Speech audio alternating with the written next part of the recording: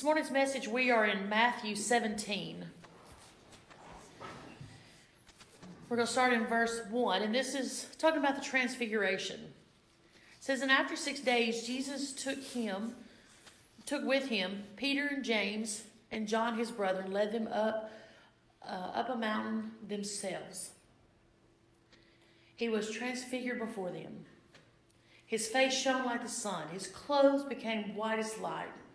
And behold, there appeared to be with them Moses and Elijah talking with him. And Peter said to Jesus, Lord, it is good that we are here with you. He's already missing the point. If you wish, I will make 3 tents here, one for you, one for Moses, and one for Elijah. He was still speaking when behold.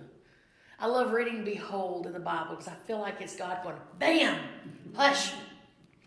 Behold, a bright cloud overshadowed them, and a voice from the cloud said, This is my beloved Son, with whom I am well pleased. Listen to him. So in other words, God's saying, okay, now shut up, Peter, just for a minute. This isn't about human stuff. I need you to pay attention. When the disciples heard this, they fell on their faces and were terrified. But Jesus came and touched them, saying, Rise and have no fear. There's comfort he's bringing. And when they lifted their eyes, they saw no one but Jesus only.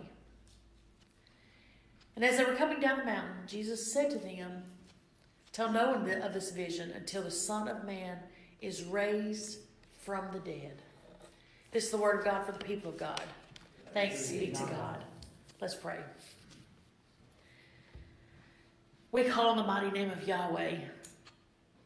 We know that you can open our hearts to receive your word with clarity and understanding through the guidance of the Holy Spirit. God, that's what we're asking for today. Whatever it is you need us to get from this message, God, just make it so obvious, so clear, as if you're saying, Behold, let it be so. We ask all things in the precious and holy name of your risen Son. Amen.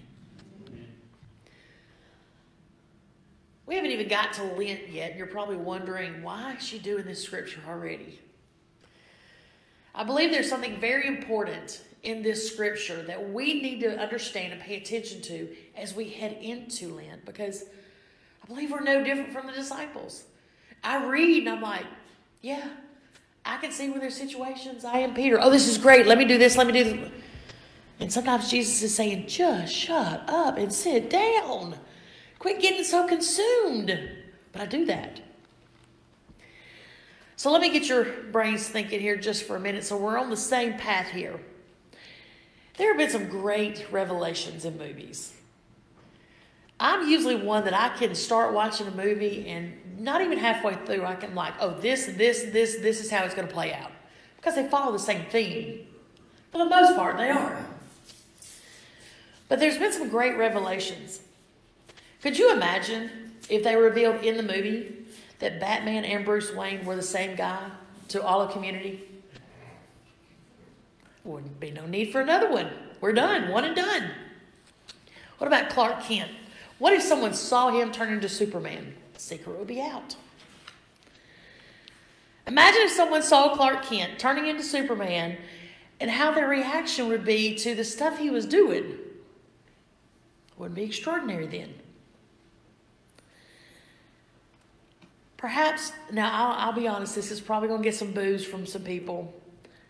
I don't watch Star Wars, but could you imagine the moment that Darth Vader said, Luke, I am your father. And I can't tell you how much I want to do a voice right there, but I can't. But could you imagine how Luke looked at Darth Vader differently? Because there was a connection. He saw him differently all of a sudden. Well, here in Matthew, I believe the disciples are learning more and more about Jesus because they have seen that he has done miraculous things. He's been a great teacher. He's been a brave leader. He's been a healer and many more things. They've seen him stand up to the Pharisees and the Sadducees. They've seen him touch the unclean. He's healed. He's calmed the waves and the wind. They've seen him feed thousands There's no possible way for it to be done. Now, he didn't need to run into some phone booth and change in order to make this happen. But I think in today's message, there's something special. The disciples are witnessing something that is truly beyond the powers that their imagination can't even comprehend. But yet they're still consumed with the human side of Jesus, thinking of human things that matter. They're not looking beyond the man. So in today's passage, let's experience 4 things about Jesus that I think sometimes in Scripture we gloss over. Especially when season after season, year after year, you hear the same Scriptures, you start to gloss over them. The first thing is, we don't always see Jesus as supernatural. Sometimes we first learn about him in stories. And I'll be honest, the first time I even knew anything about this man named Jesus, he was in a storybook that just so happened to be a white Bible that's so old it zipped around it, if you remember those. And he was just somebody in a story. And that book was kept in a bottom drawer. But the disciples had already seen a glimpse of this divine nature. They were beginning to understand him more and more, rather than just seeing him as a man, but to a degree they still saw him as a man. Verse 4, it says, "Then Peter said to Jesus, 'It's good that we're here.'" He's in the middle of this moment, this God moment. He's like, "Let us do for you." I think so many times we step in the way of what Jesus is doing in somebody else's life. I'm so glad I'm here. Let me jump in and do this. Remember, Jesus had multiple apostles that followed him. But he left them and took 3 with him. When we do things in life, it's not to be boastful. We take a few with us for accountability. There was a reason they were going to see him transfigured, transformed. You see, this is where we get transformed. Comes from the Greek word that means metamorphosis. Jesus was radically and supernaturally changed right in front of the disciples' eyes. This alone should have been amazing. But Scripture gives us a description. It says that his face was like the sun. Even now, I catch myself, I'm going down the road and all of a sudden the sun will reflect just right. I'm not looking at the sun, it's a reflection. And I sit there and blink because I can't see anything. Could you imagine standing there and his face was like the sun? I would want to look. Probably burn my eyes out. I'd be trying to look so long. They have a glimpse of the God manifestation on Jesus. See, in the Old Testament, if you remember, Moses had the same experience when he went up to Mount Sinai. Moses came back and his face was glowing. There was such a shine afterward on him that others couldn't even look at him. The Apostle Paul had an encounter with Jesus on the road to Damascus. The glory of Jesus was so bright that Paul fell to the ground and was blinded. The glory of God is on display. I think if we allow the glory of God into our lives, we will become blinded to many human things. They won't matter as much anymore. But Jesus said, "Don't tell anybody of this." So this was a glimpse. He was still concealing so much on this earth because he hadn't yet come to fulfillment. Revelations 21:23 says, "The city does not need the sun or the moon to shine on it because the glory of God illuminates it. And its lamp is the Lamb." So the disciples had a sneak peek of the true glory on Jesus. And it was incredible. I'm not really sure that Peter knew what to do in this moment. He's asking about setting up tents. I think sometimes in our lives when God shows up, It catches us off guard, makes us uncomfortable, and we run to things we know, human things, that give us comfort. The second thing is we hear God approving of Jesus. In verse 5 through 8, and it's not miraculous. I mean, God had already done this. He had spoken before. But in verse 8 it says, when they looked up, they saw no one but Jesus alone. First of all, we see this bright cloud is covering them. Not only was Jesus bright, but this cloud also was, because God was with him. The glory of God was literally with him and on him. The Hebrew word for glory actually means dwelling. So God was dwelling there with them. It's the same way that he did with the people of Israel when they escaped Egypt. It's the same way that it was happening here during the Transfiguration. The presence of God was magnified. God was dwelling there with them.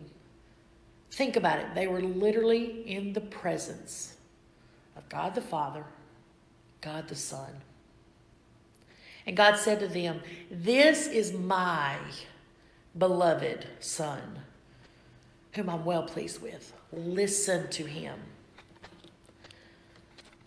If you remember, God spoke at the baptism of Jesus.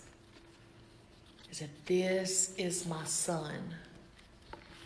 There are going to be times in your life where, and you may already be going through this, where no matter what you do to live for Christ, no matter what you do to do the right thing, and the next right thing, and the next right thing, there's going to be somebody come against you.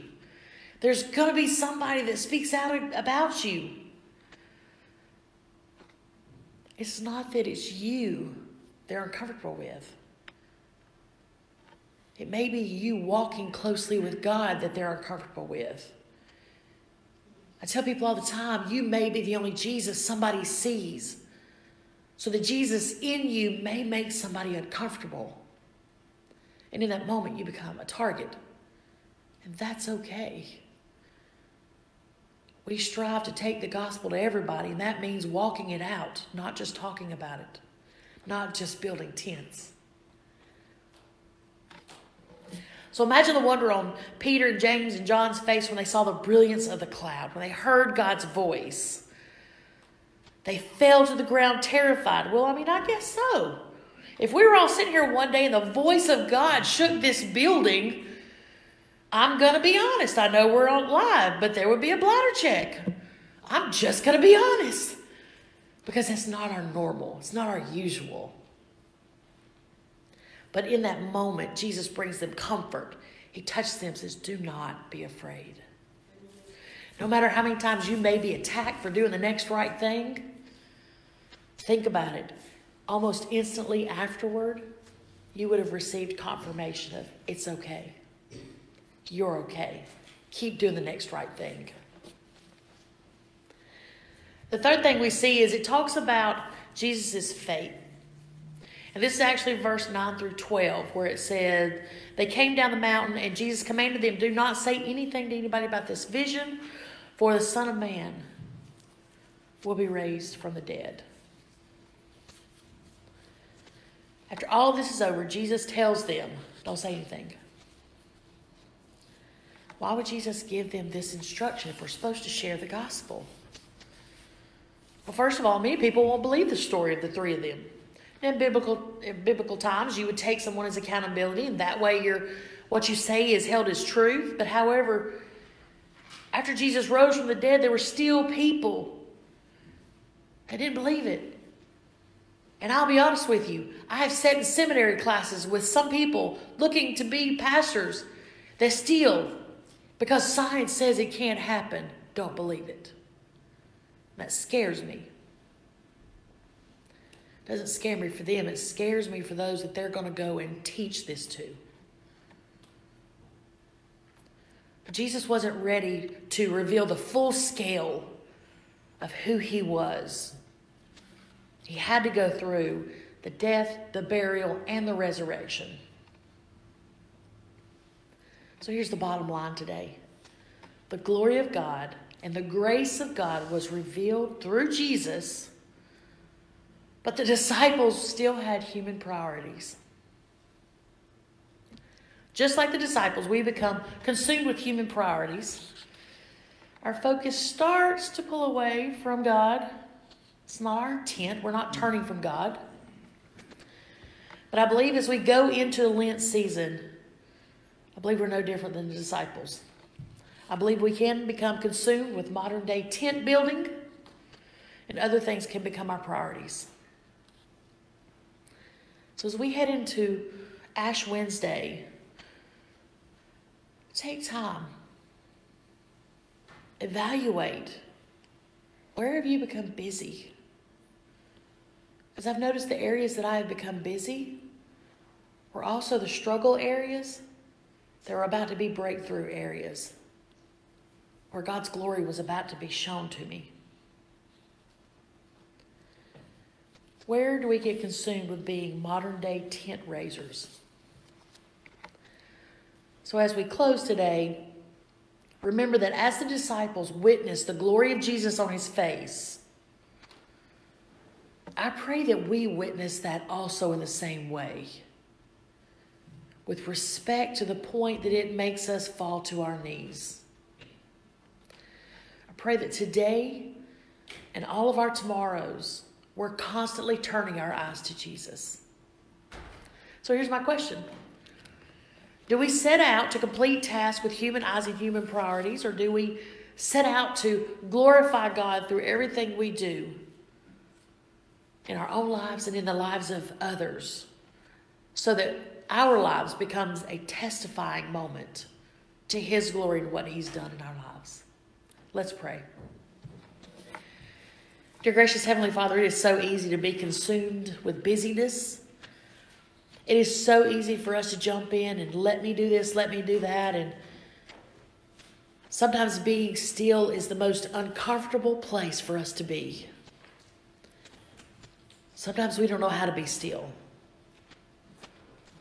We don't know how to just listen. We don't know how to just bask in your glory.